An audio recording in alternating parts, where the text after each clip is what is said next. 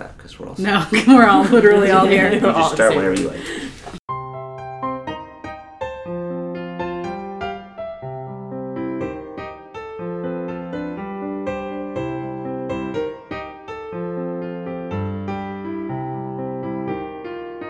Hi, and welcome to Chatty AF, the Anime Feminist Podcast. Today we're going to be talking about Darling in the Franxx, the anime of the first and second cours of 2018 that no one could stop talking about until the show ended and everyone immediately did. But we're not done talking about it because there's a lot to unpack. My name is Caitlin. I am a staff editor and writer for Anime Feminist, as well as writing for my own website. I have a heroin problem, heroin spelled with an E. And I also write regularly for the Daily Dot. I'm Peter Fobian. I'm an associate features editor at Crunchyroll and a contributor and editor at Anime Feminist. I am Natasha. I'm also a writer for the blog Shibireru Daro. Easier word would be, isn't it electrifying? I also sometimes write feature articles for Crunchyroll. So we are all in the same room together right now. we also have two silent participants. So don't be alarmed if you hear voices. Or yelling. Hollering. Because we make faces. Do we want to introduce them as well? So that was Mitchie just then. And here in the background, we have Steve Jones from, both of them from Anime News Network This Week in Anime. Oh, I thought you were going to say that from Twitter. Also from Twitter. I think we're all from Twitter. We are all from Twitter. I live on Twitter. We all like to have fun on Twitter. Okay. So, as I said, we are talking about Darling in the Franxx because there's a lot going on in that show. None of it good, really. Honestly, I'd like to thank you for bringing me back to this podcast and also reminding me that Darling in the Franxx existed because it completely wiped itself off from my Why would you thank me for that, though? Well, we get the opportunity to explore many of the issues I think this series presented itself with. Yeah, it's kind of a unique series because I don't think we normally talk about things that we pretty much all agree were bad and should be probably forgotten. But the reason for that is there's a lot to unpack, and not in the good way where there's lots of deep meanings and stuff like that. Mm-hmm. There's just so many problematic ideas in it that I feel like we need to discuss why it's wrong. Mm-hmm. Yeah, absolutely. I can't not say something about this. I can't just let this lie. Layer cake of concern. Mm-hmm, as opposed to your average titty anime where it's well, her boobs are all over the place. Well, that's an issue. Titty anime's good. Thanks, Mitchie. We'll save that for another podcast. Yeah. We'll have a debate podcast. But, fan service is a fairly straightforward problem, right? Mm-hmm. Or maybe not a problem, depending upon your perspective. If you like fan service, you watch the series. If you don't like fan service, you won't like the series. There's a lot to talk about in ways that might sexualize certain genders or types of people. But that's kind of straightforward, and you can talk about that in a more general sense. Darling in the Franxx it's like a spider web. I'd say it's more like an onion, it's shit lasagna. There's an outside layer of just okay, this is pretty bad, and then you just keep going and it just keeps getting worse. It's just there are more layers, insidious layers of problems. It's like that cheese they put into strings and then tie into knots, and they sell you just the knot. You know what I'm talking about? I have no idea what you're talking about. All right. That sounds amazing. I'll put the name of that cheese in the show notes. Sure. I'm sure it's probably tastes better than Darling in the Franxx. So... It's cheese, so it's delicious.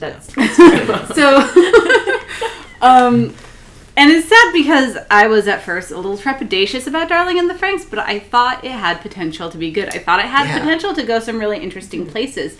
And I loved Zero too, because that's just sort of my kind of hero. People who listen regularly will just probably be yeah, that sounds right. She's kind of wild. She doesn't really care about the rules. And then it turns out it's just a Taming of the Shrew sort of thing. Yeah. It was also very misleading in its quality. That's a weird thing to say, but I remember they never showed the inside of Zero Two and Hero's cockpit for 2 to 3 episodes. And after seeing the orientation of the cockpit with all the other characters, you're just there must be a reason for this. Yeah. So the whole community had convinced itself that Hero Peggy 2 was going to anime. be in the receiving position, I guess. But then they finally show the cockpit and it's exactly the same as everybody else's. So you're just like, why did you very specifically not show the inside for so long if you are going to do nothing with it? I Yeah. think that's like a repeated, that kind of is a summation of the series. It's such a mess. It's such a mess of like so much that it seems like it's going to be going to one place and do something different, and then it doesn't. It Then it just drops it. Like, yeah. There are a lot of drop concepts. I think. There are. And I think that lends itself to a lot of the issues Darling in the Franxx I personally had with Darling in the Franxx is that, you know, you bring up the idea of potential, which is sometimes like a hard word for me to use because it's like, oh, these are ideas I assign to this show without knowing where it's going to lead, and sometimes that's like a mistake on my part. But I feel like Darling in the Franxx very much sets up a lot of interesting ideas that and then it spends time devoting like to those ideas and pushing them in interesting places, and then it's just like a cliff. It's just like a sheer cliff. It just drops and it's never brought up again. And I think that really lends to the idea of not misplaced potential, but just like lost potential. Right. I think you're definitely right there. Another reason that the show is really worth talking about is because it did have a lot of potential, like from a production standpoint in regards to the animation, the budgets, the talent working on it, the character designs.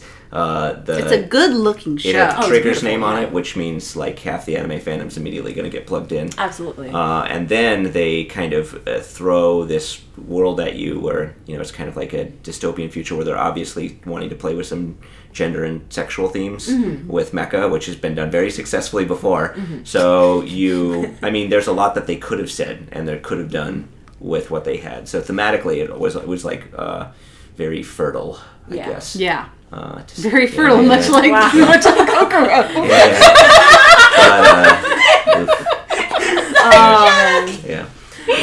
Then a lot of potential. Yeah. And then we got what we got. Yeah. Yeah. Did either of you go to any of the Trigger panels this weekend? I did. But they were mainly for Little Witch Academia. Yeah, I went to the Little Witch Academia one.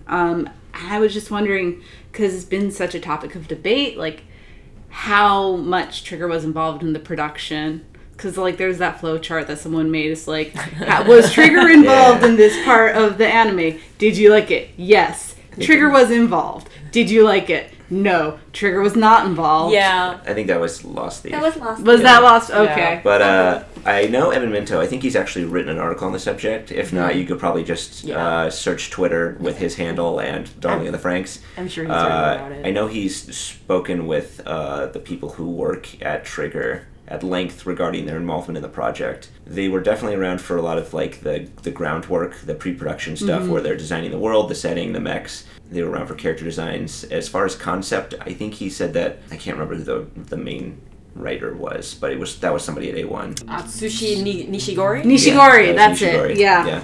And then the Trigger was around after that, Okay. but I think it was mainly Nishigori's like brainchild. I mean, I feel like there are a lot of fingerprints of Trigger in the sense of like the setting, the character designs, and just the scope of the world. Like, I mean, there are action sequences that are definitely like, oh, that's Imaishi right there. Like, It did. I mean, it had the classic Trigger.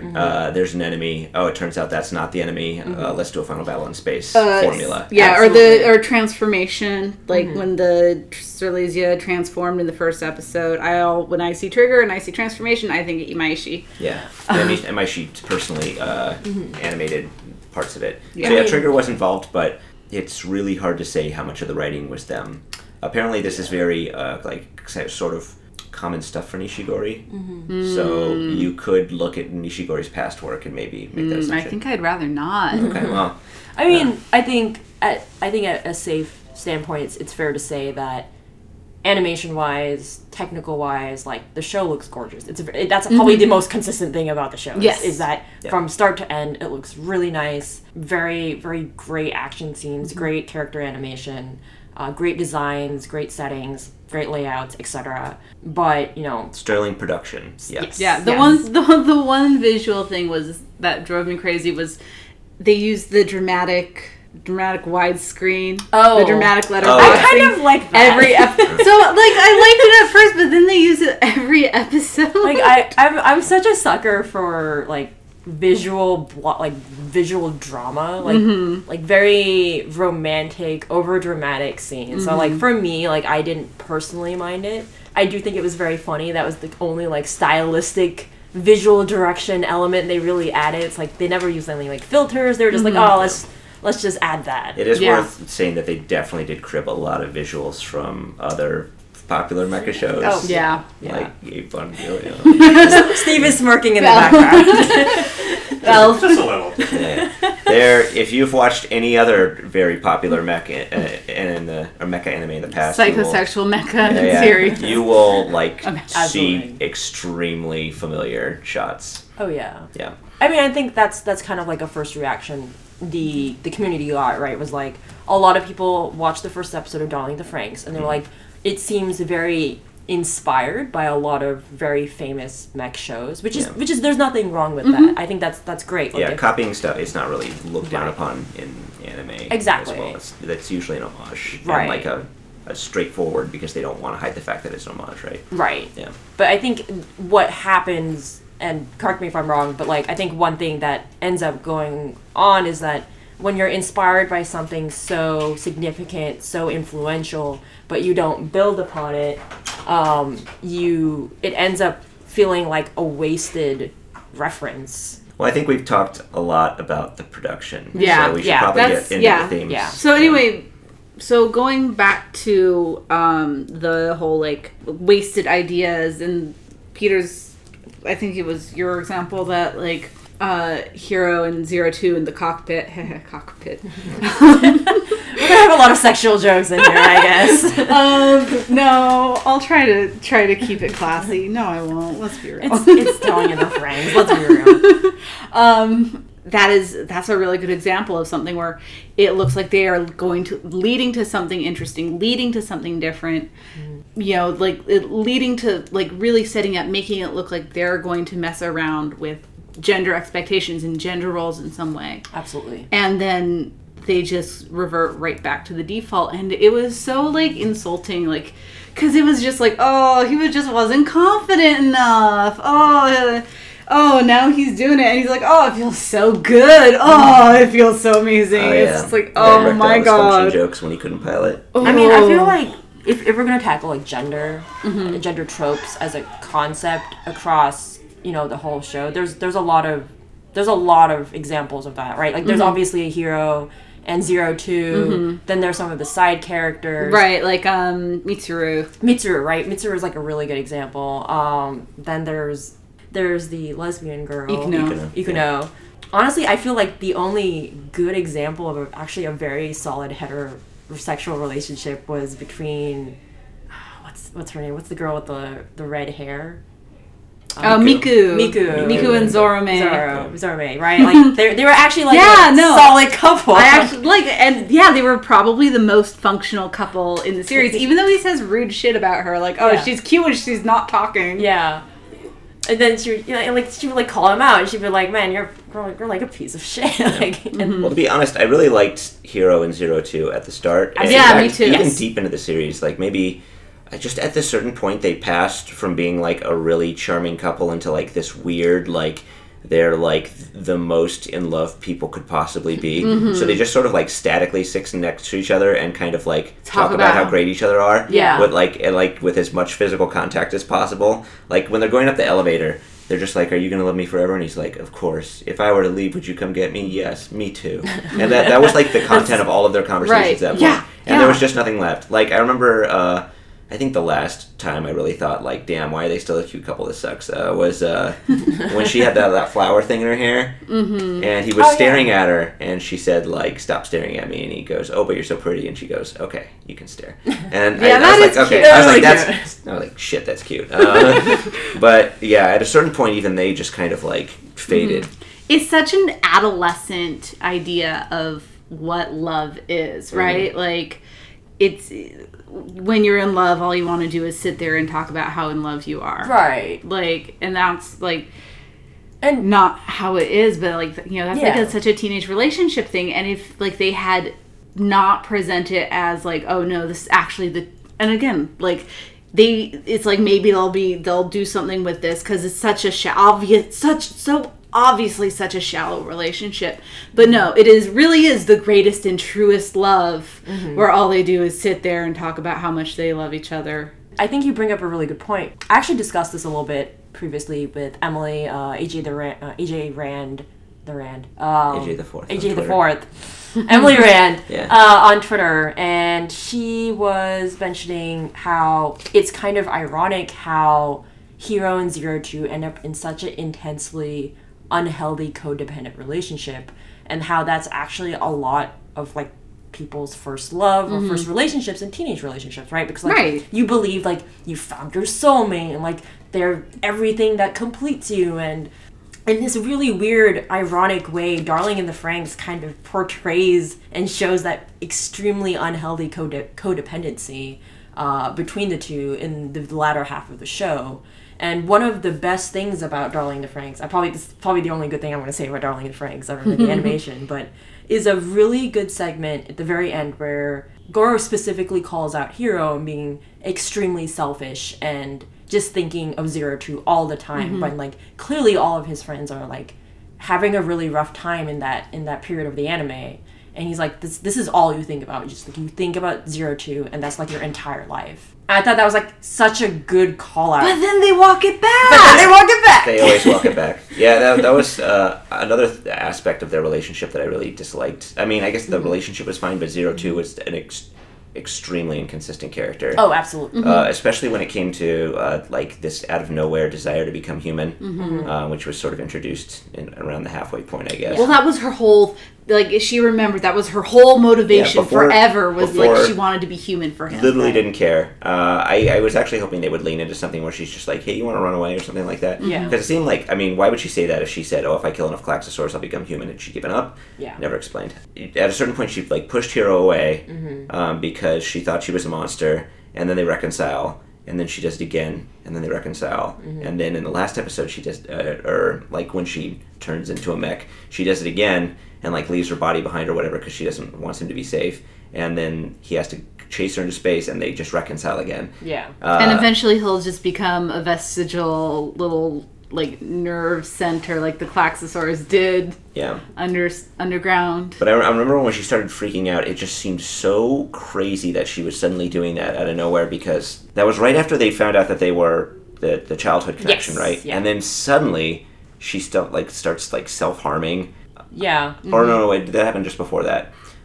I just remember she was like happy with Hiro, right? Yeah. She said like, "Oh, cool, I'm like happy where I am," and then she starts self-harming. I mean, it repeated. So even if that wasn't before the childhood thing, that was literally the same pattern before and after.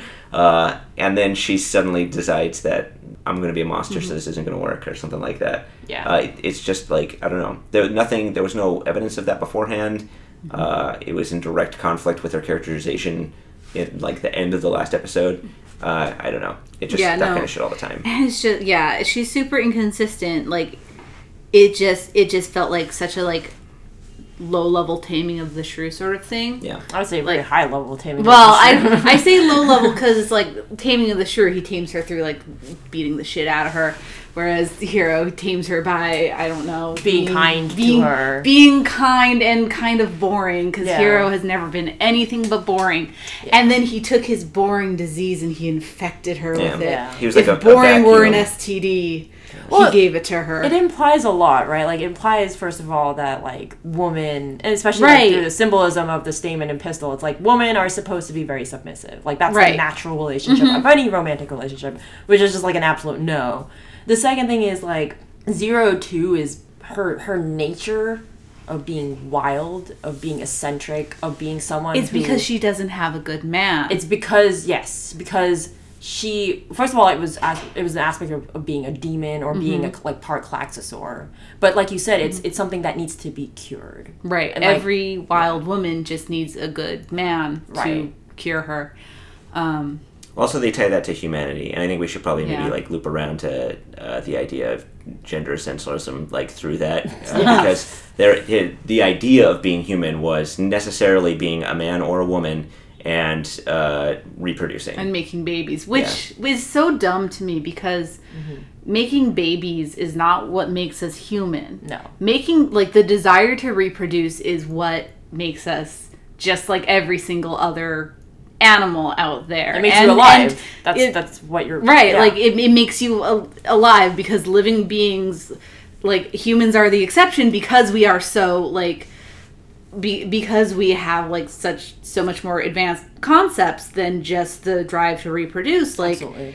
and that's what makes us different from the animals. Like being able to look at reproduction and decide, no, I don't want that is what makes us different from the other animals. Making babies is not what keeps our humanity. Right. And even within the context of the show, it really couldn't tell us why that was important beyond just like, that's how it works right now, right? Because like they show you like the people, right, where Zorome falls and meets that one woman, and it's obviously she's like her and her husband have this like sense of ennui, but there's no explanation for like why they would be that way. Right. Like they don't really tie their happiness to the fact that they were man or woman before, or that they had children, or that they could reproduce before. It's just like they don't have that anymore and therefore sad. Right, which is Yeah. a very common theme in stories about where people are immortal. It's like, oh, being immortal kind of actually sucks because you get bored.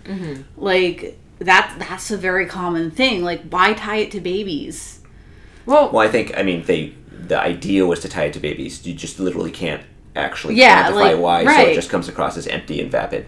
I think it also, and I'm not too well qualified to talk about this in depth. Maybe you guys could probably lend a hand, but my understanding was that it's probably some political or social commentary Yes. on the dwindling population of... There was a Right. joke that the anime had been commissioned by Abe to help with their Yeah. declining population. Every so often you see Right. just a picture of Kokoro with like an image of Abe like superimposed over yeah. her. Like, God. She's got the symbol of, what is it, Liberal Democratic Party. yeah. Yeah, but I mean, and then they even within the context of the show, it like does not sort of self-explain this, because the show in its own way tries to, and we're going to get to how bad this was later on. Oh, yeah. But I think the show thinks that it was treating Ikuno well, despite the That's fact cute. that she was gay. Yeah. Which in the context of the show basically meant that she was inhuman. Oh, yeah. 'Cause, I And mean, ill. Yeah. And How can you yeah. explain that? Once again, but unlike Zero Two, who is heterosexual, her illness can be cured because she's a lesbian. Yeah. So essentially but they don't treat her any differently. No. And she's not portrayed as being any less capable of happiness than the rest of them. I think they like try to give her kind of a happy ending, despite the fact that by the own internal logic of the show, she should be incapable of happiness, right? And by extension, every single gay person, or even Right. somebody who just is sterile, or Yes. for some biological reason can't reproduce, all of them should be incapable of happiness according to the internal logic of the show. But Yeah. it can never display it. The show doesn't have a lot of internal logic yeah. to be fair. Yeah, like another part of it, even at its own convenience, it sort of defied that. We were talking about the Stamen pistol situation, and it was saying women can't be pistols or stamens. Women can't be stamens because who knows? Yeah. But then the Nines later on, the women are Right. the stamens, and they don't bother explaining it. They don't really. I mean, it's implied that they're kind of different, but not in such a way that Well, any of that matters. they're clones of Zero Two, which is not how cloning works. Like, they're different genders than her, and they look different from They're her. supposed to be but- more androgynous, right? Yeah, But they're they- supposed to be, and they specifically give a speech. It's like, oh, you want to go back to the gender stuff? Man, it's so much better without that. And you're supposed to disagree with them. And I'm just like, yeah, it is. Yeah. It is better without gender roles. But you're supposed to agree with Kokoro, who's like, no, men and women are different, and we should celebrate it being different because that means we can make babies. Yeah, but even if you really like look at their situation, though, it looks like they were specifically and by extent, I think most of the children are discouraged from showing any sort of gendered behavior, or they're basically supposed to just be as non-gendered as possible. Even though the fact that they are boys and girls is the defining aspect that lets them pilot the mechs that they're using.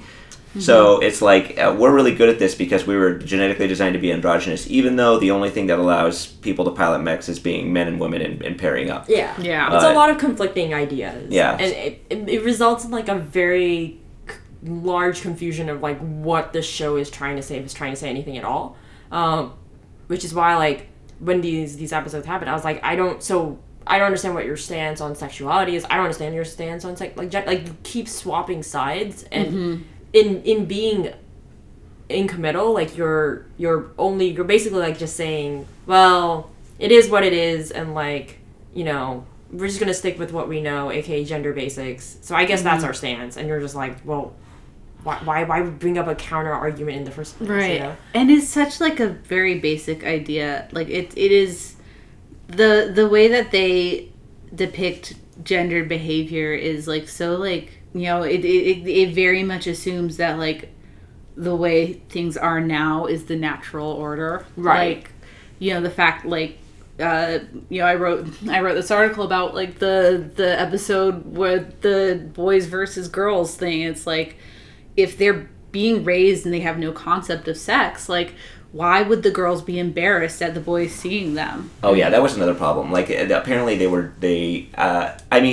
so they were both supposed to be an experiment where they were allowed to express gender. Right. But also it was very clear that they were told that they had said that they were denied knowledge of so many things. Mm-hmm. But also like love. They were clearly expressing those concepts all the time as if they had been culturated in the modern day. Yeah, like, because they were just like, the difference between boys and girls, you know, like, that's just how it is. Like, you were told that by somebody. Come on, where did you get that idea from? Right, like, this is, like, this stuff is learned, like, and, like, girls learn to feel ashamed when people say them naked. Like, boys learn that women's bodies are inherently sexual in all contexts. Right. Like, this is not something that is natural. Like, this is not something that is going to spring fully formed with a bunch of kids who have no concept of sex, who don't have as much of a concept of gender roles. Like, but they present it as this. Like, it's insulting. Yeah. Honestly, it's really insulting. Mm-hmm. I didn't write this on the show notes, but I guess it might be worth talking about Ichigo. Did she end up getting together with Goro? Yeah. I fucking missed she was pregnant at the end. Oh, that's right. Because babies. Because everyone had to get together and make babies. I knew that was going to happen, and I was so pissed off at that idea because basically it was showing a double standard as well. And specifically, there was even a negative fan reaction to this because episode 14, where Ichigo was pretty sure that Zero Two was going to like rip Hiro's head off, so she was trying to keep her away from him. Oh, right, and people were saying horrible like, things. Like, kill Ichigo or kill or shit like that. They were getting death threats. So that's, I mean, there's probably a lot to unpack there, but we'll keep it to the show. But don't need to go into the fandom. Basically, a lot of those arguments sort of came down to the idea that Hiro didn't owe Ichigo anything because... Oh, yeah. I mean, he was obviously in love with Zero Two. He made his decision. She just needed to live with it. But on the same coin, or the other side, I don't know how that saying works, whatever. However the saying works, Goro was constantly at Ichigo's side and supporting her and stuff. And people said, well, he's been there the whole time. He's helping you out. Why don't you just, love him because he's a good guy? Mm-hmm. So it's basically exactly the same dynamic Ichigo has to Hiro, Goro has to Ichigo. But for some reason... Goro has earned Ichigo's love, whereas Ichigo needs to accept that Hiro does not love her. Well, that's because they can sympathize with Goro, but not with Ichigo. Exactly. Because girls are icky. Yeah. Mm-hmm. It's. I have complicated feelings on Ichigo because on one hand, I think she possibly is the best result of a lot of the quirks and personalities that Zero Two ended up losing. She's willing to fight for what she believes in. She rebels against the rules eventually. So I think she does embody a lot of interesting aspects. Yeah. But once again, because her arc is solely devoted to being like the third wheel or the love interest, or not the love interest, or that, Hiro is the love interest for her, and it's just focused on that aspect. None of those other aspects are explored. Her arc is entirely defined by her relationship with the boys around her. Exactly. I would say she's like narratively the most interesting character, but pretty much all of her subplots are undermined at some point. Yeah. Like her struggle to be a leader was probably the most biggest sort of intellectual conflict that any of them had, because this was, or I should say emotional, I guess, that, like, because this was a constant struggle for her. And that was kind of a cool feature of her character until you learned that Hiro used to be the leader, and it just came naturally to him because people followed him. So she was struggling to do something that Hiro could do literally without any effort at all. Right. And, God, like, when they're like, oh, Hiro is such a natural leader, and, like, he's so charismatic, everyone just wants to... I'm like, really? Not boring? Yeah, I mean, well, and it connected pretty much every single relationship that it connected back to their childhood because somebody had done something for somebody else. That's like a larger theme in anime that I'm really not very comfortable with. No. It seems like love almost always kind of results from a favor or something that somebody said somebody did this great thing for me, and at that moment I loved them, which I don't like that sort of like transactional love that is very common in anime. But in this series, it was literally like if somebody liked somebody, you could trust that there would be a flashback to when they were kids, and that person did something for that person. Yeah. And I think that's kind of it's complicated because I understand that sentiment. Once again, I don't feel like, at least from an Indian perspective, one thing I've always empathized with very deeply in anime is the bonds of familial love. Now whether that's separated into like romantic love or like platonic love is something that's very different, but I think it's less of favors and it's more of like none of these children, which once again I don't think Darling in the Franxx explained very well, but it's just something I always kind of acknowledge, is that a lot of these kids didn't have families, they only had each other. So something I wish maybe Darling in the Franxx could have explored is this interconnective relationship of family. Which it's kind of just like glossed over, right? They're like, oh, like we're just best friends, we're just, that's all we have is each other. But in a show like, I'll bring up Nagi no Asukara, there is a similar relationship between all of these people who are also trying to fight romantic relationships, or they find that, they like someone who they consider a part of their family for a very long time. But one thing I really like about Nagiasu that Darling in the Franxx never does is that there's just since not every site uses the Japanese title. Yes, you want to give the English title just a lull in the. I think it's called A Lull in the Sea. Yeah. Okay. Which you can watch on Crunchyroll. It's one of the things I really like about that show is that it balances the idea of romantic relationships with familial relationships. Like, you can have both. Right. Whereas Darling in the Franxx is like, well, if this girl is paired with this guy, then this guy has to be paired with this girl. And I guess the lesbian doesn't really get anyone because there's no one left. The lesbian gets with the fat kid. Yeah, it's just like you can have both, right? Like, you can. And once again, that's something I wish that was explored more in Darling in the Franxx. Maybe it's worth talking about. Well, there's two gay characters. Oh, yes. Actually. Oh, yeah. Oh, man. Yeah. Mitsuru, yeah. And just... Boy, did that piss me off. Oh, that was... I don't really know if there was a resolution to Mitsuru. I know he very obviously loved Hiro. Oh, yeah. And then... Then vanished. I literally don't know what happened. He just like... He found the right woman. Kokoro kept saying "I love you" until he just decided that maybe he should be straight. Well, you know how we just mentioned that 02 is someone that needed a man to be cured. Literally the same for yeah. It's just for homosexuality, right? It's just right, and I can see that being another case where they just don't realize the implications of what they're saying. I don't think they specifically went out to be like, well, and this does not excuse it. I don't think they went out and were like, well, Mitsuru's gay, and then he and Kokoro get together and he's cured. But, like, I think that they just did not, like, they set up this system of symbols and they didn't think about the implications of it. And so it doesn't matter whether it was intentional or not. They implied that Mitsuru was gay and he was cured by love of a woman. Love, the only word they weren't allowed to learn. I mean, the series strongly associates them piloting with sex, right? Right. And he wanted to pilot with Hiro, so yeah. It speaks for itself. Just like Ikuno wanted to pilot with Ichigo.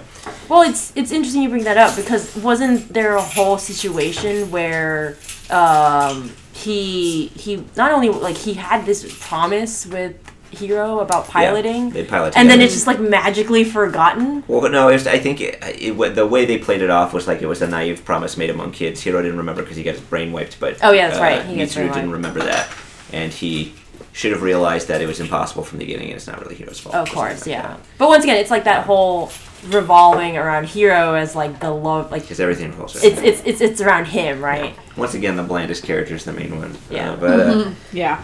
Yeah, but I mean, even that, I think Ikuno's, because like she got a scene, right? Right, yeah. I think She gets that's that the- scene with Ichigo. Oh man, That's the And angriest Ichigo's thing like, I've ever been in the "Oh, series, I God, think. that's- Oh, That yeah. scene. Oh, yeah. Having an unrequited crush on a guy who already has a girlfriend is totally the same as being a It's lesbian. exactly the same as being a lesbian in a world that doesn't recognize homosexuality at all. Mm-hmm. Yep. Exactly the same. And then they never bring it up again. They're Well, just and like, okay. then she just and her heart is cured by Oh. that by Ichigo's empathy, I guess. Oh, yeah, For her excellent. situation, she's just like, I know how you're suffering, and literally that's I guess all Ikuno really needed was to know that somebody understood that she wasn't having a nice time. Oh, but it's And- not enough to save her because she's terminally ill. Right. And Oh well, I mean, that was different. But right? she gets to be in love with her nurse. I guess Yeah. that's more of a bury your gaze thing, right? quote, Yeah. quote, That's maybe. They just that was just a way to get rid of her, so they wouldn't have to address the fact that she was going to live for the rest of her life without love.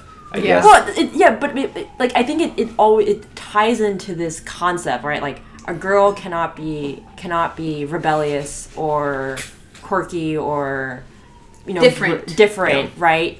Unless she's cured by having a normal man in her life. A boy cannot be in a relationship with another boy because that's just wrong, and he needs to be cured by having a very motherly figure in his life because that's what women should be. And then a lesbian just can't be cured, period. Yeah. And fuck that. Good luck. Like guess you're fucked. But right? it's okay because she got to be helpful by Yeah. sacrificing herself Yeah. for Krokoro. That was Exactly. the worst part. Like Directly afterwards, she just became super Genki and wanted to help everybody and like a contributing member of the group. Yeah. Just because Ichigo Yeah. said like, "Oh yeah, I understand you." Yeah. Oh, we're not so it. different, you and Yeah. I. Now I see. I'm like everyone else. That fixes an entire childhood of feeling emotionally isolated from everyone you know and love. Yeah. Cool. Yeah. Yeah. should we talk about poor Futoshi? Oh now? yeah. Oh man. It really just hits like I'm struggling to find ways that it wasn't like. It was just Yeah. so like, and like, listen, I don't want to be like, oh, how could Kokoro leave him? Like, she can make her own choices, whatever. Yeah, like, I mean that by itself is fine. yeah, like he is not like she is not obligated to be with him. And if he'd done that to Mitsuru or something like that, that would have been cool. But the fact that it was Futoshi, the fat guy who was the butt of Yeah. every single joke, that was basically just, it made it look like yet another situation where it's just like he's fat, so he's not a real person. Right. So, like, let's have it happen to him because nobody empathizes with Futoshi. That way Yeah, we he's can just a focus funny on guy. Kokoro's And then- drama. And it was Yeah. just like, it was so cruel to him. The writing over and over, like making him like be the priest at their wedding. Oh, Like, yeah. Oh shit. Yeah. Yeah, that was... Like what? I yelled at my computer screen. Like, I was like... Does he deliver their baby? Maybe. I don't actually remember. He becomes like their priest, right? Yeah, Yeah. I know he definitely Okay. becomes. And the he's like, priest. I'm gonna do this. Maybe he delivered baby. Yeah, he wanted to officiate their wedding because he wanted to like do that for Kokoro at least or something. Yeah. Well, first they kind of dehumanize him by making him like incredibly possessive of Kokoro, right? They're like, oh, like don't touch my Kokoro-chan. She's like, you better not do anything to her. I was like, first of all, like, hands off. First of Yeah. all, Yeah. second of all, like, get your shit together. And then they give him an eating disorder. Yeah. Which just kind of disappears. Yeah. Oh God, I was wondering for a moment there if they actually planned to do something because that was an intense scene. yeah. Like I somebody noticed. I mean, they showed some like scenes where he was acting weird, and then somebody noticed that he just wasn't eating at the dinner table, and I think he even tries to eat, but he can't keep it down, so he just throws up literally in the middle of the group. Yeah. And somebody like outs him, says you're not eating, and he's like, well, and he even like said he basically implies says the reason Kokoro didn't let me is because I'm fat.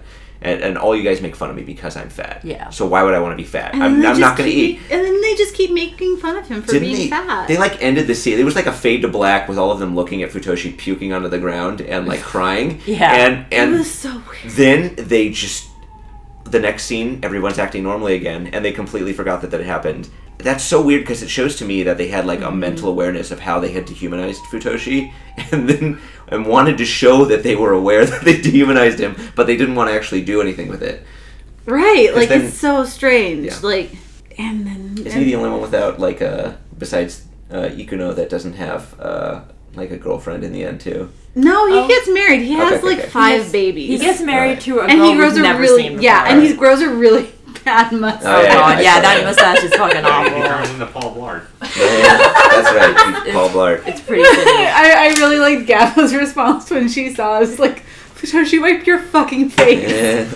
It's, yeah, I mean, I guess they at least gave him that, but like I don't know, just the whole story treated him like shit. He was always the butt of every joke, and I mean it was like transparently because he was fat. They said they literally said in the story that he was the butt of every joke because he's fat, and they said that like among the characters and also by implication narratively all of the jokes that we've put into the series. He was the butt of them because he's fat as well. Yeah. And then they're just like, just so you know.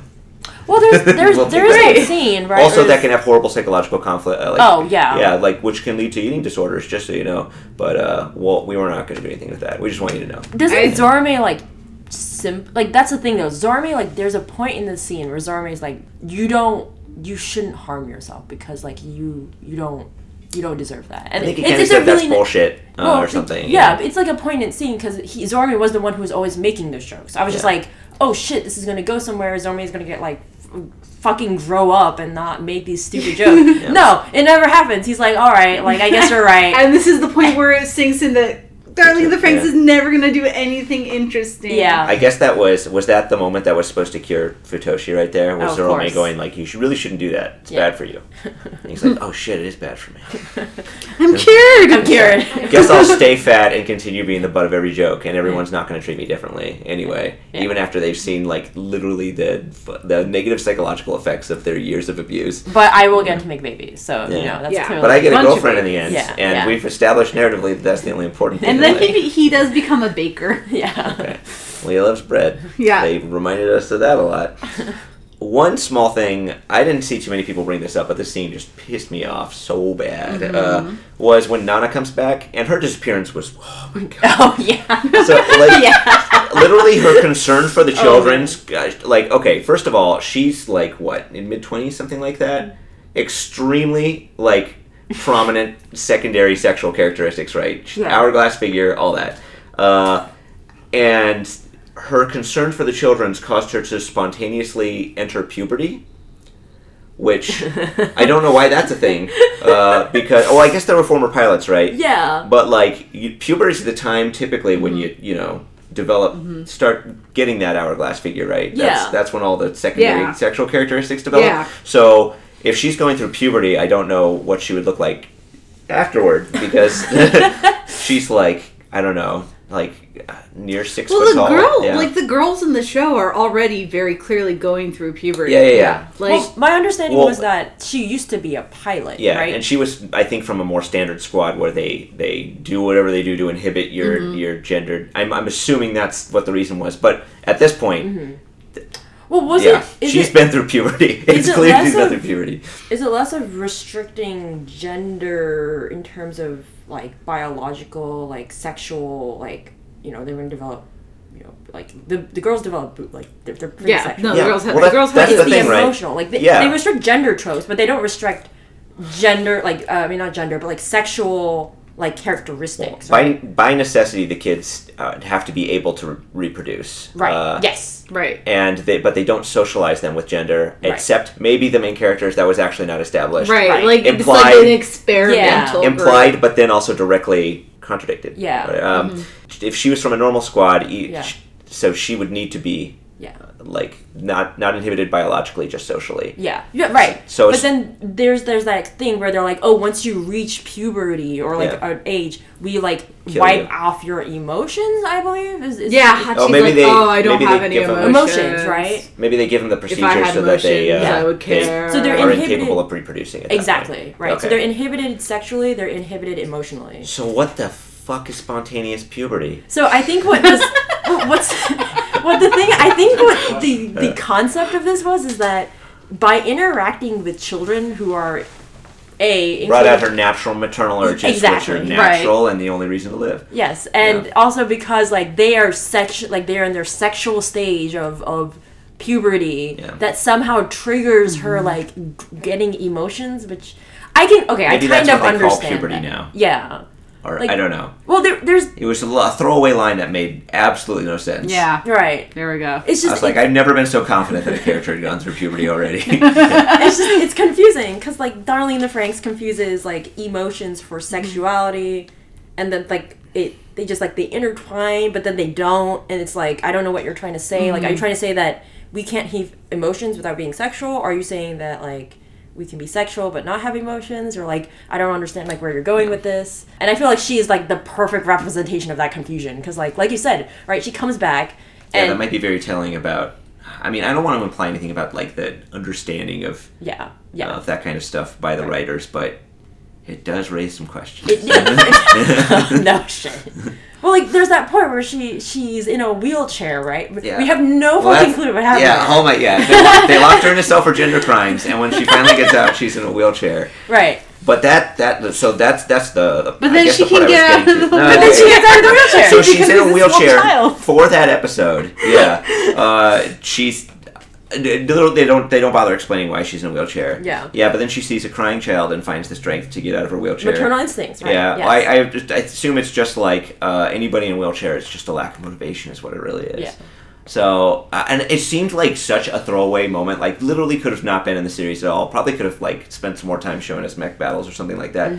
Don't know why she got that character moment. Don't even know why they really brought her back because she didn't really do. She too didn't much. do anything. So it's like she was there to be moved. They Well, that's the they thing. specifically brought her back and Yeah. gave her 3 minutes of screen time so they could be ableist. It seemed like. Well, I think it brings us back to that maternal point, right? Like, for example, like we've established that the Darling and the Franxx kids, once again, restrictive on gender tropes, not restrictive on sexual, like, budding, and then not restrictive on emotional budding as well. And then you have this character who has been depleted or stripped of being in a, like, having sexual feelings, but being with kids evokes this motherly response because that's what women should be. They like that's the proper figure of mothers, right? A woman is to be a mother. So it kind of once again goes like takes 10 steps back. It's like, well, I guess like if you understand your position in society, like and firmly work with gender tropes as being like a mom in society, yeah, sure, you can get emotions. She Like- finally finished her puberty. Yeah, she finally reached her puberty and she's a mom. I just want to say like that and that conception, the idea that women are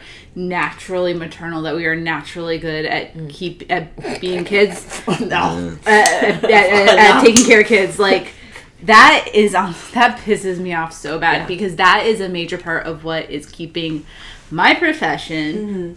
Teaching preschool, teaching toddlers, that's what keeps it from being more of a respected position. Absolutely. Like, because it's like, oh, well, like, why would we consider this skilled labor? Why would we consider this a difficult job that you need training and that you need knowledge, like specific Absolutely. knowledge to do? If it's just something that comes naturally to you as a woman, and it's like it's so frustrating. No, I get it. because it is a job that requires a lot of specialized knowledge, and I'm pretty sure like the situation with daycare teachers and elementary school teachers in Japan has a lot of parallels to that attitude, as well as in the U.S. I mean, I think you can even extend that mentality to. We were discussing before about how 0-2 becomes like less interesting of a character, or many of the things that made her so appealing or interesting are just kind of slowly like stripped away. And I think a lot of it is like, I wouldn't say she's maternal, but a lot of those characteristics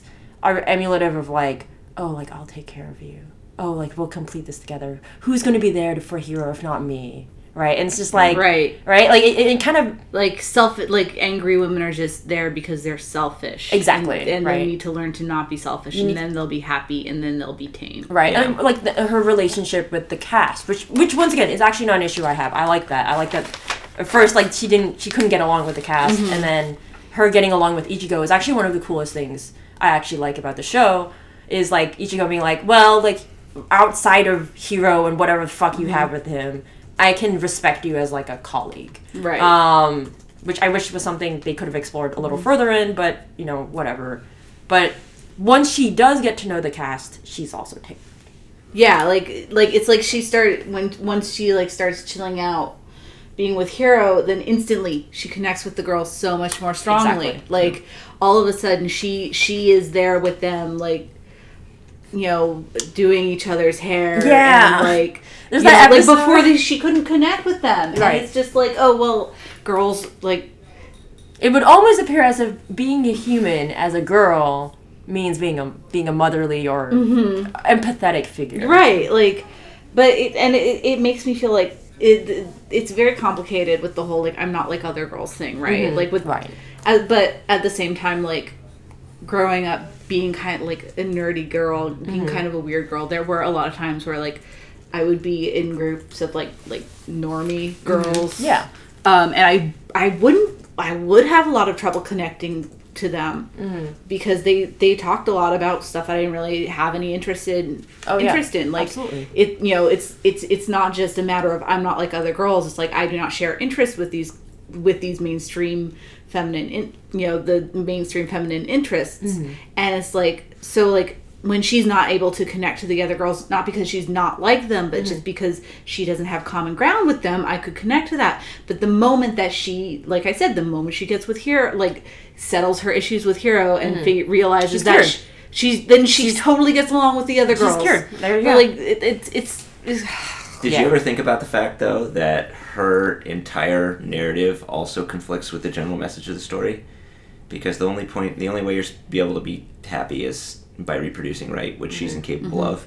And she's also on her quest to become human, and it frames becoming human as being part of the community, not reproducing. So she effectively becomes human, they say, despite the fact that she can't do the things that are fundamentally considered to be what comprises a human. A really good point, which I actually didn't think about, which is, so like you said, she's kind of doomed in that sense. But I don't know if you know this, but at the very end of the last episode, she and Hiro figuratively die, but because they love each other so much, they are reincarnated on Earth as human beings. Yeah, but so she does get her happy ending because she's going to be a human. But I mean, and she gets to there's a few more steps in the process. The thing was, there was nothing to imply that she would not have been happy had it not been the fact that she needed to fight some sort of intergalactic threat and die. Like, if that hadn't happened, she was perfect. She was now, although they could always walk it back a fifth time, perfectly happy with this community of pilots, and she felt like she was part of them, and there was no problem. In fact, they loved each other more than just about anybody else did, despite the fact that they couldn't reproduce. So had not she needed to fight the Verm, I guess, then she never would have died, and they probably would have lived happily ever after anyway, right? Well, I think we firmly established that I think Darling in the Franxx has an issue or a consistency of being inconsistent with its follow-ups. That's also true of the Klaxosaurs, because they were considered to be more human than humans are now. Know what the Klaxosaurs was about. Well, because they think they're I mentioned this earlier, like there are parallels between what Hiro and 02 become with the giant woman robot thing and him piloting her off into space. And, like, the Klaxosaurs going underground and, like, the females becoming these, like, big monster things and the males, like, are the nerve center, basically. Like the part that lights up on the anglerfish that used to be the male fish. No, that didn't used to be the male fish. That's, like, they're, like, stick to, like, the gonads. It's crazy. Yeah. Anglerfish are weird. It is very anglerfish. Sorry for misrepresenting anglerfish biology. But I mean, it's kind of a catch-22 because you'd like a story to have internal consistency, but if the message is that you fundamentally cannot be happy unless you want to reproduce, and that if you are a woman or a man, you have specific roles that cannot be impinged upon, it's kind of also okay that the writing's not good. Because the worse they are at trying to justify that sort of logic, probably the better. Yeah. So in that way, I definitely have mixed feelings about the writing. Hey guys, this doesn't have to do with like gender stuff, but another drop plotline is like, oh, what about like Ikuno's whole crisis about like, oh, the pilots before us died. Like it looked like they were going to do something with that, and 02 is like, oh, they're all doomed. They're all gonna die. Like so, my reading of that was once again, I'm so bad at remembering names. But okay, the woman who was being a motherly figure to the children. Nana. Yeah. So my understanding was 007. Yeah. So she was an exception to the rule in the sense that if the kids aren't successful, they are either killed off or they are stripped of their sexual reproductive issues and also their feelings for each other, and that's why they Well, and they're refrigerated. Yeah, they're basically refrigerated. Yeah. I think the idea is when they're about to hit puberty, they're just like, okay, we're done with you now. Mm-hmm. You can either become oh my god. It's Yeah. just like the Promised Neverland. Spoiler alert. Yeah. You can either be killed or become a parent, right? Yeah. You can be like an old woman that lives her dreams by I don't know, virtual reality. I don't know what the hell. I mean, I don't think it was even virtual reality. I think it was just stimulating the pleasure centers of the brain. Oh yeah, the happiness machines. They Yeah. have. And is that they sort of qualify that's bad as well? Yeah. Yeah. But you're not living life. That episode was so confusing. It was was just Yeah. just a lot of half-baked ideas. that just deflate. They're baked halfway to completion, and then they deflate again. They fall like a bad souffle. I'd like to believe that the writing's bad because there's literally no good way to write that because it is in fact bad, just incorrect and bad, and Yeah. there's no way to justify that sort of line of thinking. Well, so I'm going off of very hard assumptions because I haven't really kept a track of the production process of Darling in the Franxx, but going on the very legitimate Wikipedia page, I see multiple writers for Darling in the Franxx, and I'm not sure if that might be a contributing issue to why it felt so uneven, but it definitely felt at points like different people were writing different parts of the story. Right. I mean that's is pretty it, common in anime, though. It might be. I'm not sure. Is it different, people doing multiple people doing series composition, or is it multiple people doing scripts? Because I believe, if I go back, it is written by, and the list follows, Atsushi Nishigori, Naotaka Hayashi, Masahiko Otsuka, Rino Yamazaki, and Hiroshi Seko. So I don't know if these are listed as primary writers. It says, yeah. Yeah, because I would probably go to A&N for that because they specifically list the series they're more specific in the absolutely listings, because I believe Nishigori was doing series composition, which is basically the flow of the series. That is the one who's supposed to keep it all together. Yeah, and listen, if that's the case, if he's the one, vacation. then it's on him. Yeah. But again, if but anime is a collaborative medium. Yeah, but yada. I mean, I'm pretty. I think I'm gonna say I believe what Evan says. I have no reason to believe he's lying. Right. I don't know, but the one thing he really emphasized was that Nishigori was the primary creative force behind anime. So. Yeah. I mean, we could probably speculate on this. Not to just go it's your fault or anything like that. But yeah, it's hard to say. We can speculate this all we want, but I think the end result, which feels very affirmative for all of us, is that the show felt extremely uneven to the point where I felt there was an immediate conflict of interests and ideas across the entire show. Yeah, absolutely. I think I think it's pretty much time for us to wrap up. Yeah. So did we miss anything? Did we miss anything? Is there anything you want? I feel like we scratched the surface. I know so much, but we could talk about this all hours. I feel I think I got all the main themes I wanted to discuss. Yeah. I mean, of course, I feel like we could have. In an hour, there's only so much you could do. You could definitely go by an episode by episode or event by event sort of description on. I think the only thing Yeah. I want to talk about is just Kogura's pregnancy. So for example, the whole thing. The whole thing. The whole idea that she can't pilot the Franxx when she's pregnant. Even though she does. Even though she does. Yeah. Yeah. She also has a kid whom she names after I. Oh, yeah. Which she was never taught. The word we were never taught. Right? And the baby then has the ability to mentally link itself with God knows what. I don't even know. I'm not even gonna pretend I understand the deep lore of Darling in the Franxx. The first baby born in 1,000 years. Oh yes. Right? But the implications of wow, It's amazing. This is a miracle. What a miracle child. This Right, is a miracle. and positioning, and I mean positioning something that is absolutely the power establishment's like what they want you to do, and taking that and presenting it as something that is subversive and rebellious is so like shitty. Yeah, that's something we didn't really talk about. And that's Yeah, they basically talked about how the status quo is like the rebel faction. Yes. Thing, yeah. And I'm working on an article about that. So, mind you, this is after Mitsuru and Kokoro have been brainwashed and don't have any like feelings for each other, but they reach like emotional conclusion by having a child. You can't stop love. Yeah, of Can't course. stop it.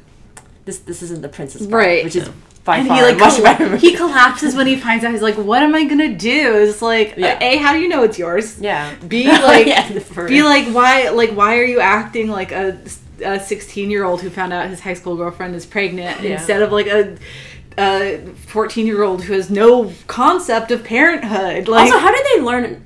I'm like, Kokoro finds a book. but does that really teach them how to fuck? Because let's be real. Like he It- was just yeah, like, no, oh, it let's looked just like You do know what it. it is? It was instinct because all people have a that's natural right. Yes, understanding sorry. as how to do that. Yeah.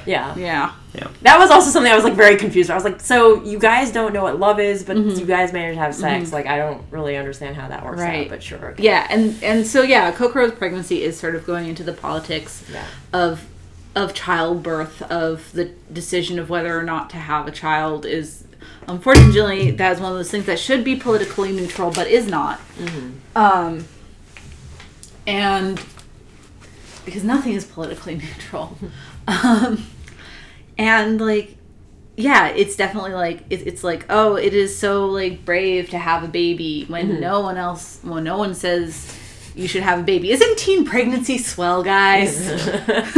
It's just fantastic all around. Feel And good yeah, for that baby being the first one born in like so many. no one's gonna know how to handle Yeah, their they're fucking like, baby. Why is it screaming so much? I don't know what to do. Well, I guess they raise like genetic babies, but even then, there's no. I guess is the baby being psychic supposed to mean that a baby born naturally just has superpowers that a baby made in a test tube could not possibly approach?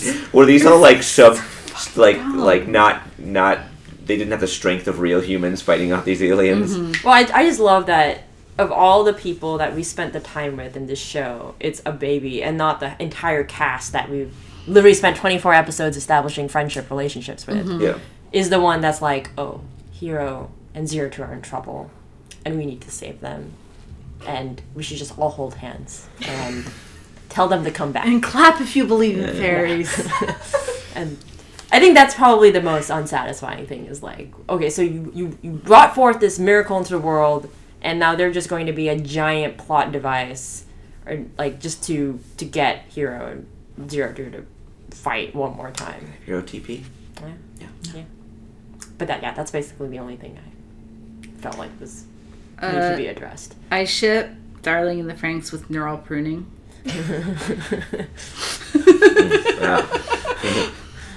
I wouldn't disagree. It seems like you're already working on that one. I know. It's like I said, I completely forgot. Like I came back from AX, I was exhausted. I was like, man, what's one show I can just knock out of the park before the next season starts? I was like, oh yeah, Darling in the Franxx had a final episode, and I watched it. I finished it. I was like, that was great, and I went to bed. Yeah, it is worth mentioning. Like, I mean, this series has a ton of defenders. Oh yeah. We're gonna. And it was mega popular, but I think near the end, nobody could really.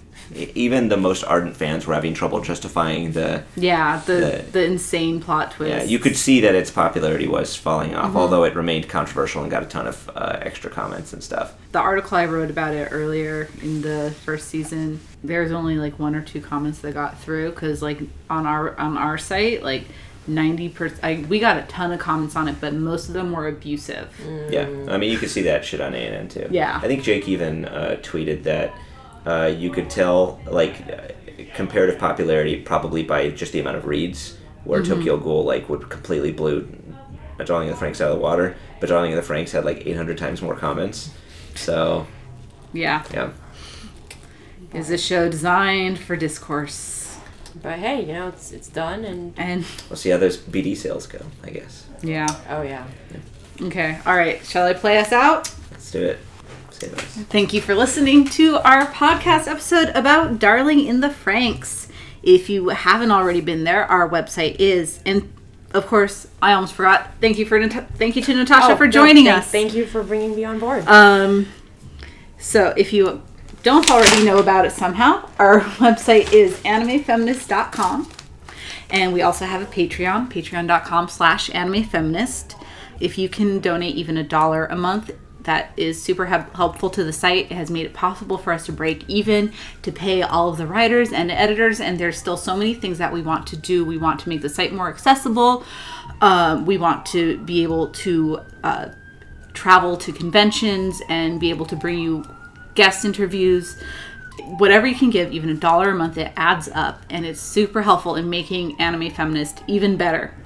We also have quite a few social media accounts. We're on Twitter @AnimeFeminist, on Tumblr @AnimeFeminist, and on Facebook here's the twist, @AnimeFem. So come visit us, drop us a note. We'd love to hear from you. And I think that concludes our episode. Thanks for listening, AniFam.